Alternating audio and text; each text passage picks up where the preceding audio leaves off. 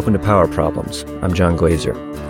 My guest today is Brendan Rittenhouse-Green, an assistant professor of political science at the University of Cincinnati and author of the recent book, The Revolution That Failed: Nuclear Competition, Arms Control, and the Cold War. Brendan, thanks for coming on the show. Pleasure to be here, John. The revolution to which you refer in the title of your book is the so-called nuclear revolution, which many prominent theorists have argued was operative during the Cold War. And the theory basically says, once the U.S. and the USSR had big enough nuclear arsenals that were secure, a dynamic of mutually assured destruction, or MAD, provided for deterrence. A nuclear exchange just became too costly to both sides to seriously consider. You argue that continued nuclear competition during the Cold War undermines that theory. Explain why. Yeah, well, so the question of my basic book is why, after you have enough nuclear weapons to blow up the world like 3 or 4 times, why would you keep building more?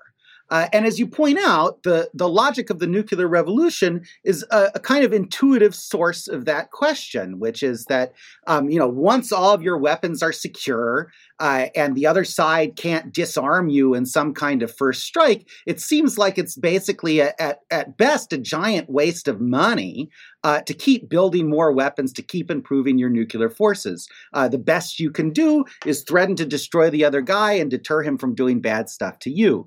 And so the problem that the book addresses is that the Cold War superpowers didn't really seem to believe this logic.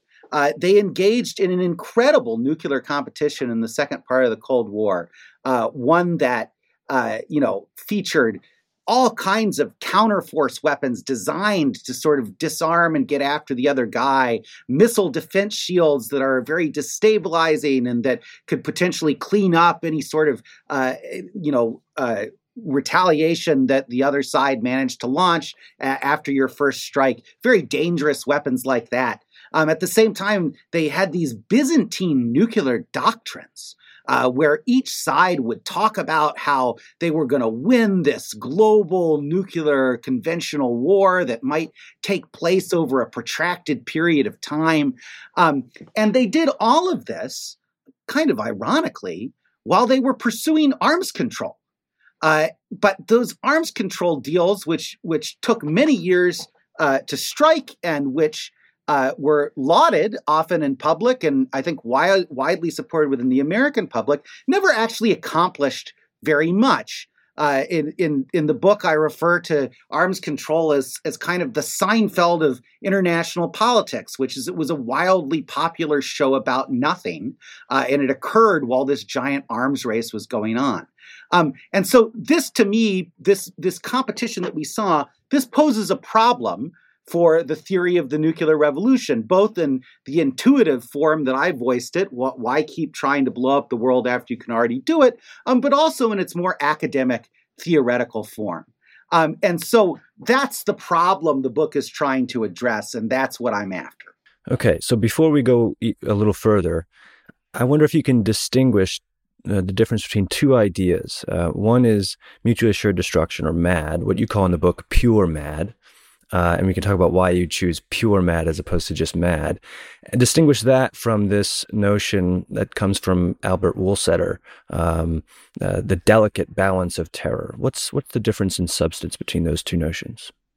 Yeah, well, so I would phrase the difference like this, which is pure MAD, as I call it, is a theory that starts with a few simple assumptions about what nuclear weapons are like. And it arrives at the conclusion that kind of arms races are pointless and that the weapons themselves can't have very much political effect beyond deterrence, right? So once you assume basically that you can't destroy the other side's nuclear weapons, that what we call in the business that each side has a secure second strike force, right? And once you assume that basically this kind of force will always favor the defender of the status quo in a crisis, right? So that because it's held that the defender of the status quo has bargaining advantages, since it's easier to take risks to defend things you have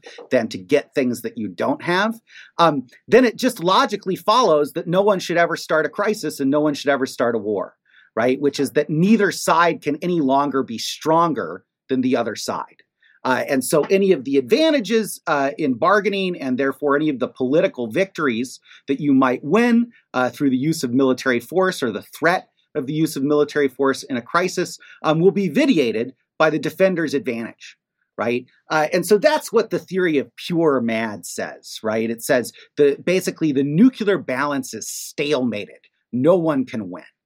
And the theory that I advance in the book it problematizes that assumption, right? It says that, in fact, the nuclear balance, while perhaps in stalemate, was not always and forever necessarily in stalemate. That is, it was technically delicate.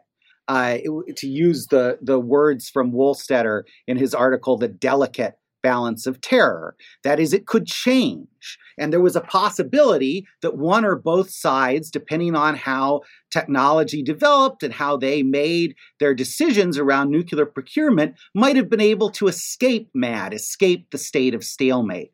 And it was partially for that reason that the superpowers ended up arms racing, which is that they had this incentive, at least to stop the other side from escaping MAD, and also an incentive, I argue, to escape MAD themselves if they could.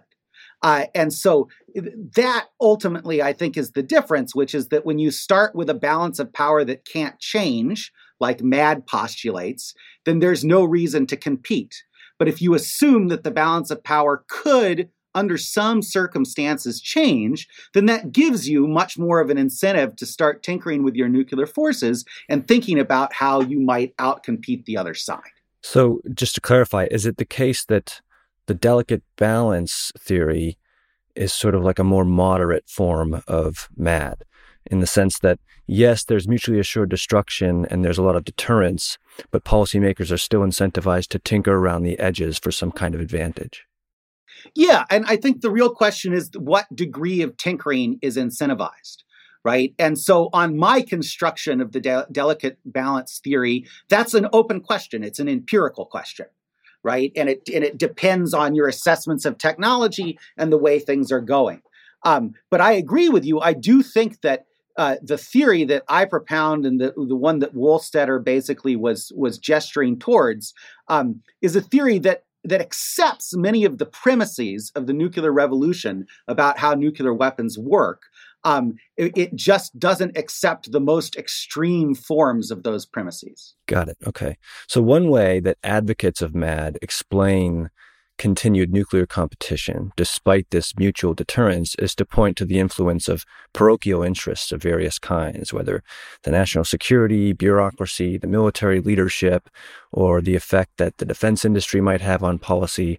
Why are those wrong? Yeah, no, you're right. And this is, in the book, I develop what I call parochial MAD, right? Which is sort of the theory of the nuclear revolution's saving throw to explain why it fails to predict the late Cold War nuclear arms competition, right? And you've stated it very well. The idea is that forces that are not acting in the national interest, right, but are instead acting under some kind of conception of their own personal parochial interests. So, the classic form of this theory is the military-industrial complex, right? The people who make the weapons, might profit from making the weapons, even if the weapons are bad for national security. But there are other versions of it as well. So certain politicians might profit electorally from running as nuclear hawks, right? Even if that's bad for the nation as a whole. And similarly, maybe the most important force would be the military bureaucracies themselves,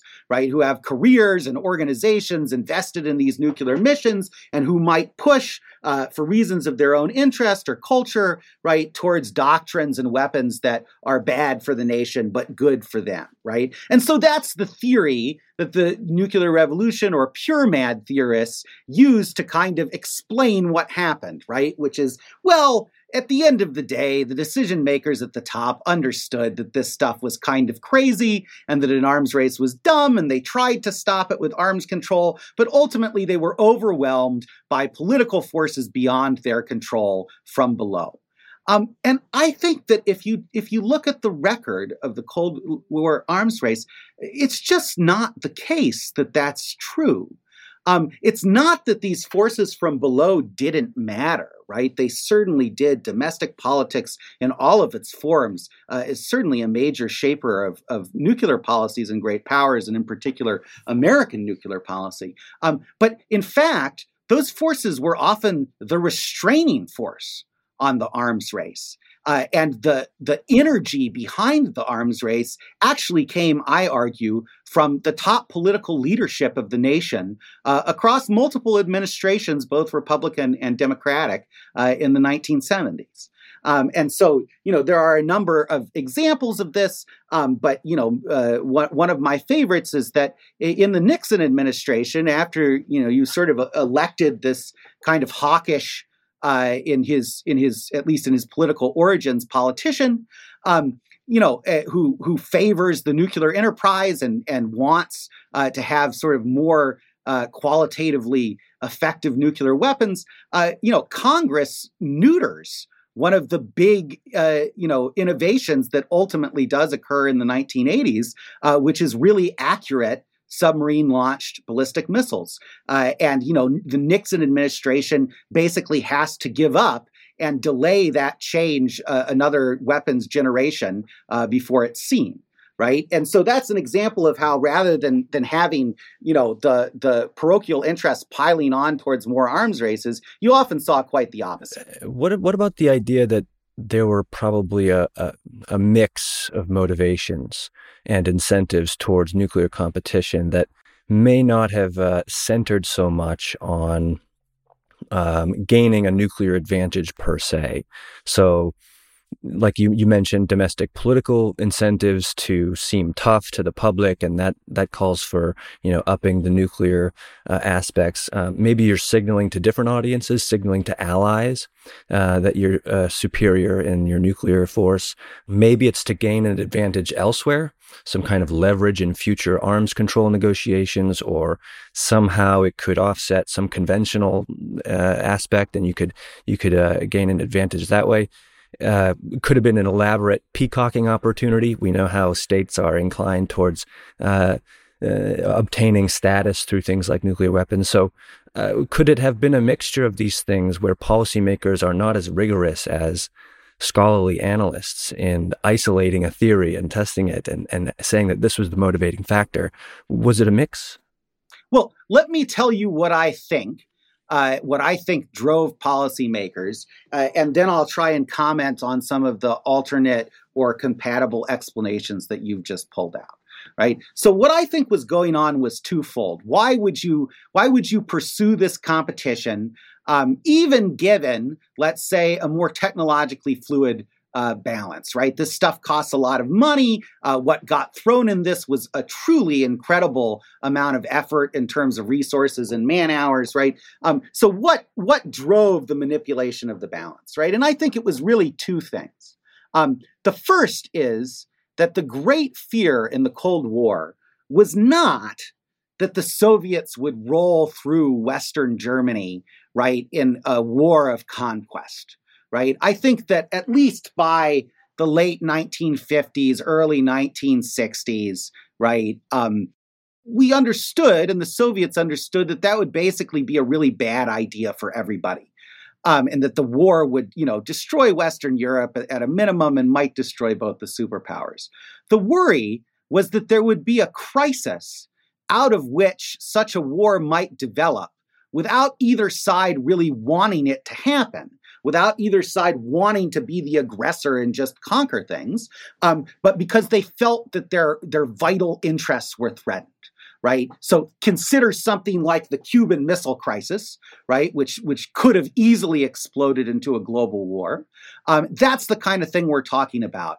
To make it more concrete, I think one of the big worries was, so suppose that the East Germany, right, which is the crown jewel of the Soviet Empire, started to have rebellions or proto-revolutions the way that Hungary did in 1956 or the way that Czechoslovakia did in 1968, right? And then suppose that as the Soviets are stepping in to quiet this down, their West German counterparts rise up and refuse to let their East German brothers be abused, right? And so suddenly now you have a situation where the Soviets don't want to start a war with the United States, and the United States doesn't want to start a war with the Soviet Union, but you've got this crisis that they're being pulled together where they still have to defend their vital interests lest they lose what the Cold War was all about, which was Germany, right? So that's a long way of saying, right, part of the story here of the nuclear competition was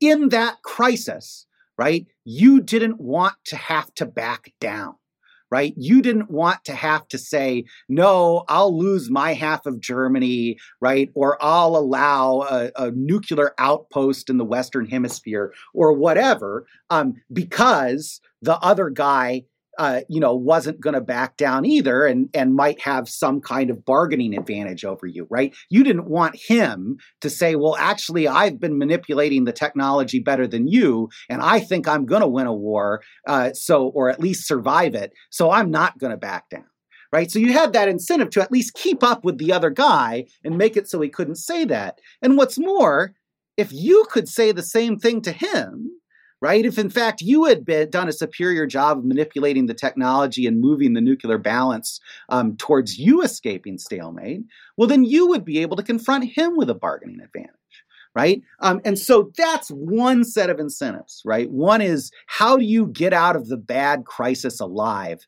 with your values intact, right? The second set of incentives, though, I think was broader and in some senses more important, right? Which is that one, everybody knew the bad crisis was rare, right? You spent all your days thinking about it because that's what national security is trying to avoid bad outcomes. But on a day-to-day basis, that wasn't necessarily what was going to occupy your diplomacy. And at the same time, you did have all of these other day-to-day problems of wrestling with the other superpower, and as you mentioned and brought up, wrestling with your own allies, right? And so I argue that the second reason decision makers did this is because they got these peacetime gains from the competition, right? So one was, at least for the United States, this was a way of reassuring your NATO allies, right? Which is, it was just very hard to go to them and say, hey, I'm going to defend you. I'm going to put my country's life on the line for yours. But no, I can't actually win a war. And if a war happens, we're all going to die. And we're just going to threaten to make that happen. And that's what will avoid the war. It was just a really difficult argument to make. And it went much better for the politics of the alliance, right? If you could say, well, maybe the war can't be won today, but we're working on the problem, right? We've got a plan of how we're going to back the other side down, right? And so no matter how crazy they might get, if our plans go right, we've got a fighting chance, to win this in the bargaining phase. And if necessary, under our breath, maybe win and survive the war if it comes. And so that, whether or not you actually achieved your goal of escaping mad, right? The ability to assuage your allies and manage the politics of Europe by pursuing that goal was one that was highly valued by American decision makers. Similarly, I think that the competition with the Soviets could force the Soviet Union into doing things that made your life better.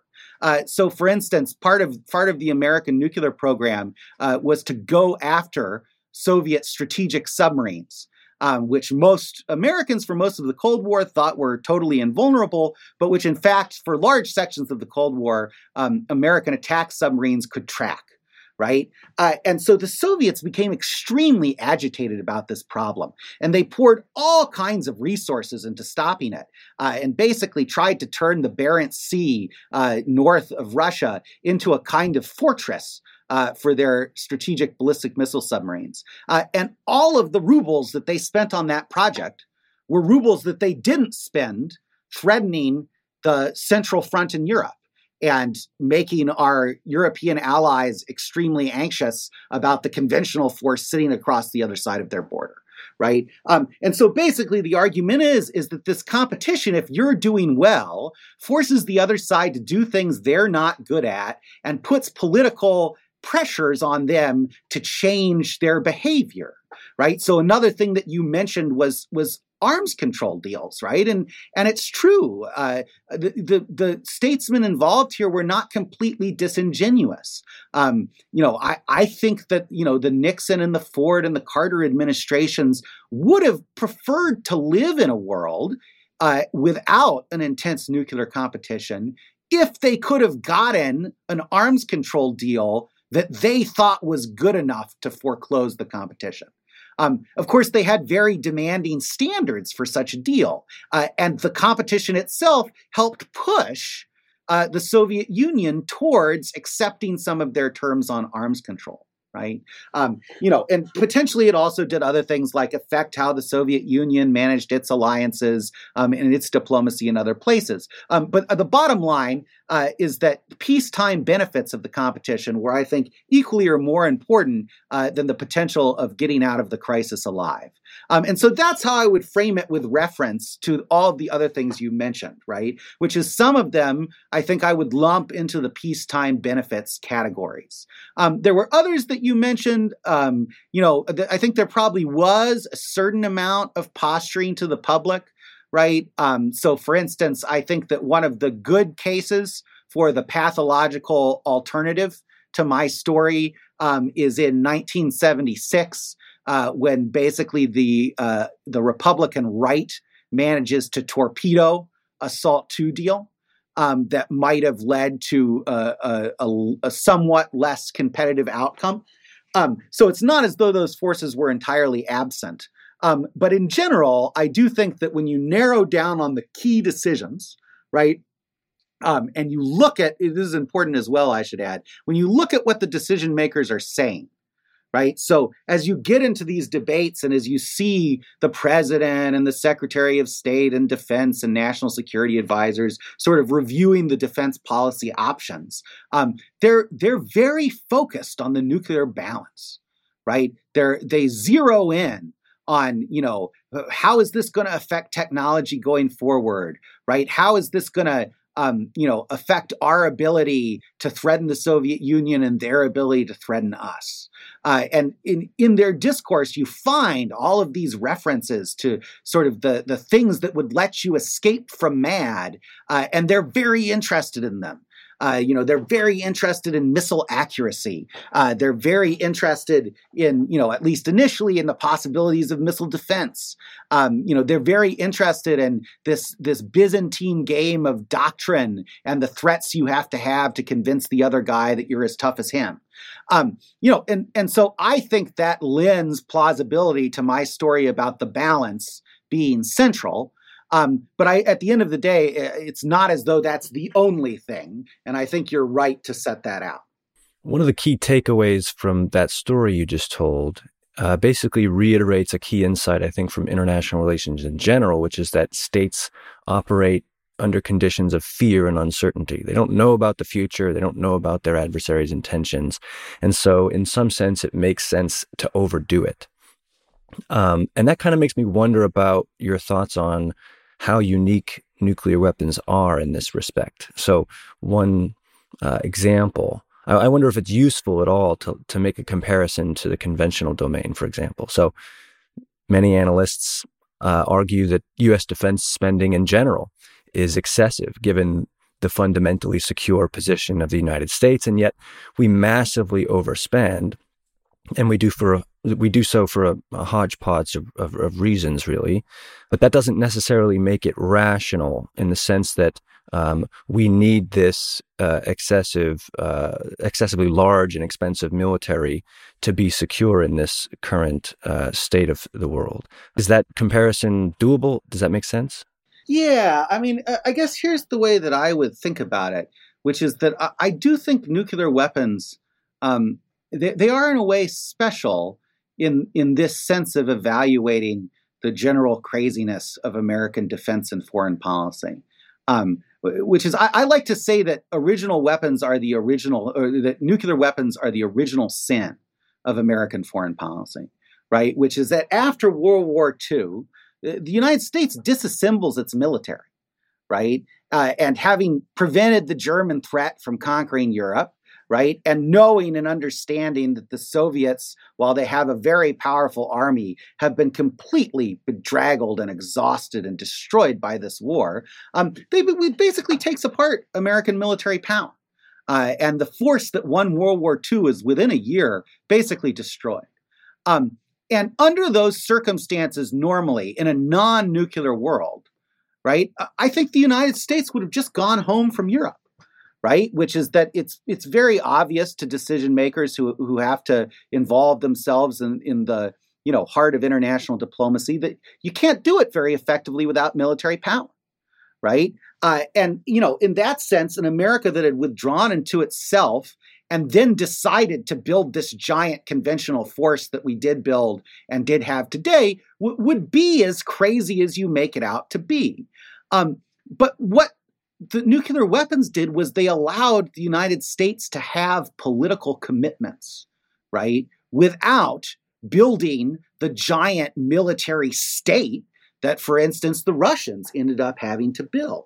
And so that almost in its way makes the nuclear arms race more rational after a fashion than a lot of the conventional spending that we saw in the Cold War, which is at the end of the day, everybody knew that the nuclear balance hovered over any confrontation between the superpowers. And there were lots of reasons why you might want conventional forces, but past a certain point, right, what you're really doing is you're threatening to have a nuclear war here. And so the advantage in the nuclear balance was absolutely fundamental to what was going to go on politically between the superpowers, whereas I think the conventional balance was not necessarily as important at the end of the day. And so I would actually, I would kind of come at this from the other direction in a sense, which is that, if you're going to have political commitments overseas, nuclear weapons are probably a cheaper alternative to doing it, right, than enormous conventional forces. But that brings us back to the sort of the starting point of my dialogue here, which is it's the choice to have political commitments itself that is problematic. And nuclear weapons were a seductive way of convincing American political decision makers to make choices that I think they wouldn't have made in other circumstances. And, one might argue that they continue to have a similar effect because the nuclear balance is just going to hover over any kind of conventional war.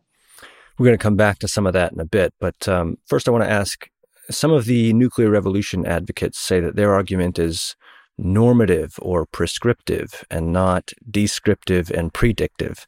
Robert Jervis, for example, once succinctly put it, "Mad is a fact, not policy."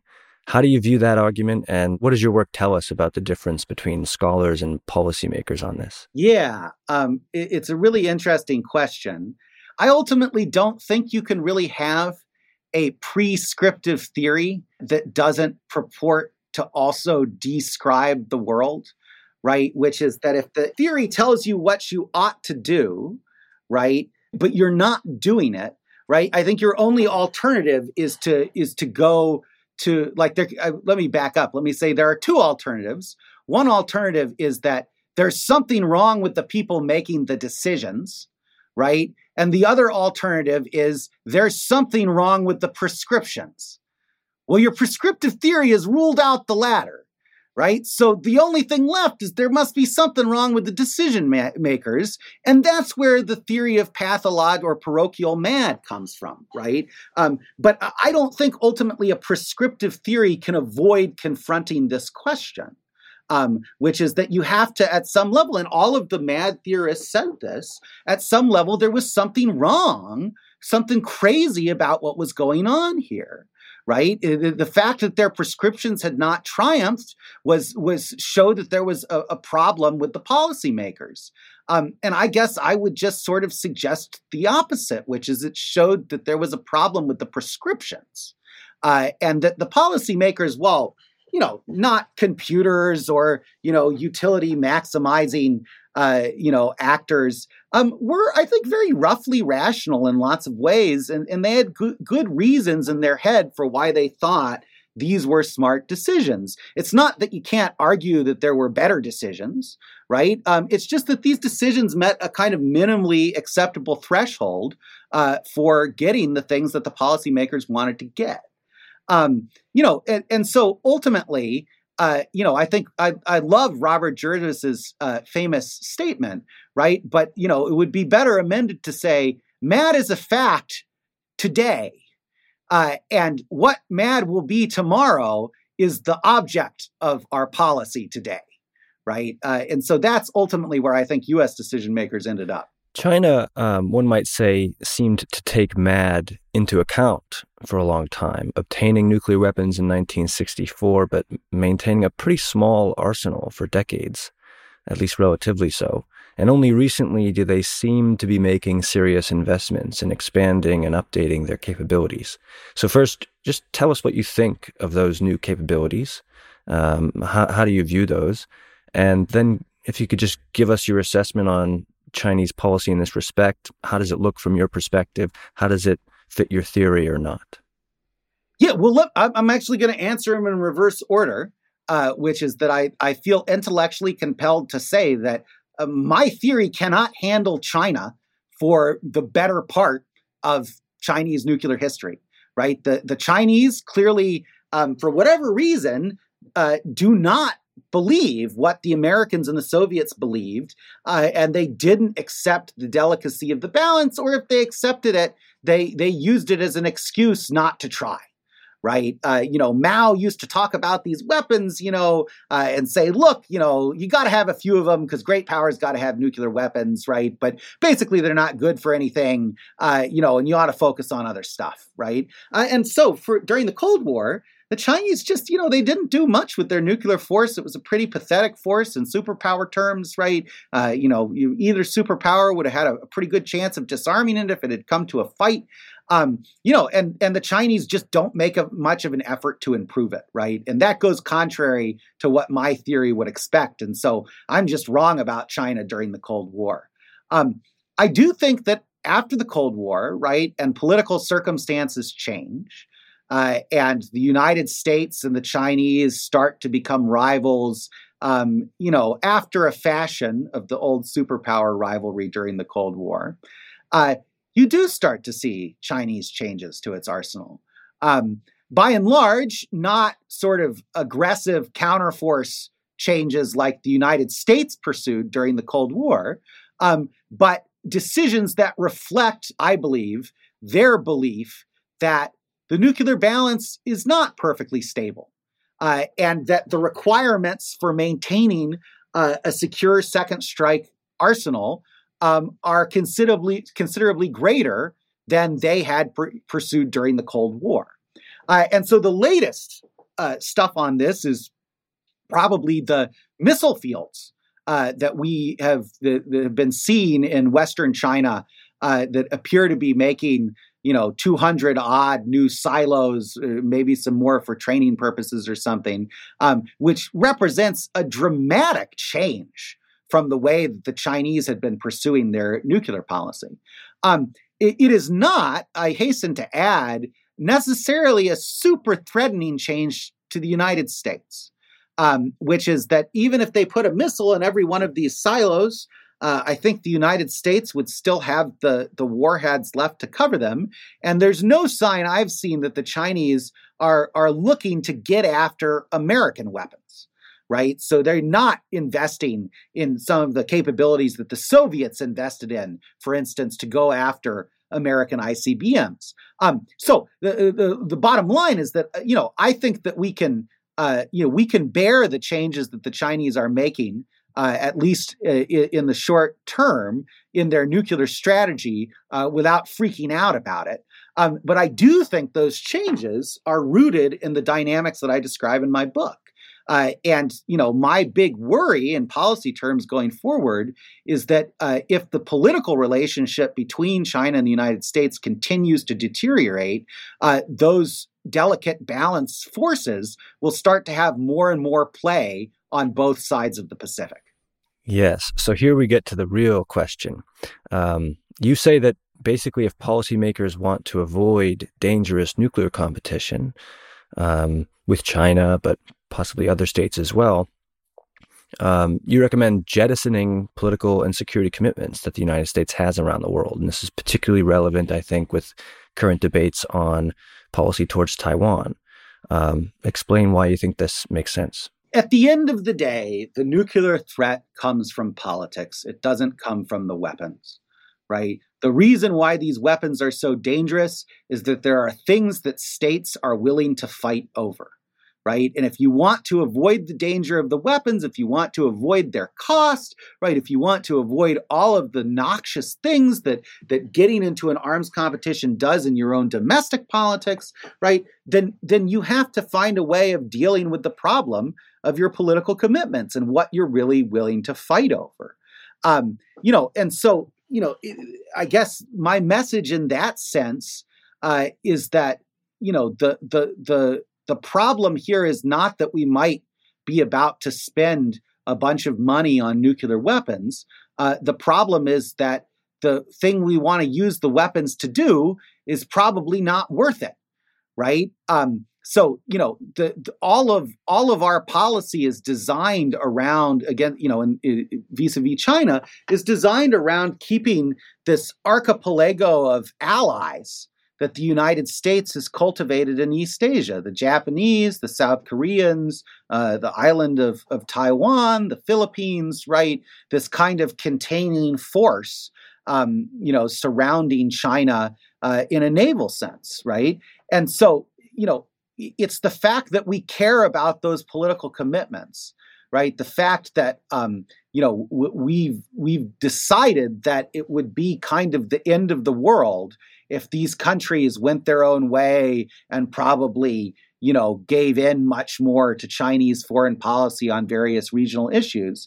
It's our desire to prevent that that is potentially going to drive a new arms race, right? And so ultimately, I think that it's kind of a mistake to look at the arms race as if it's sort of a final cause. It's more of a phenomena that comes from the final cause of our political commitments. And I'm not very sanguine about a lot of those commitments. I really don't want to get into a nuclear war. I would prefer, in the abstract, a much more offshore position than the one the United States has been pursuing for almost, 70 years now.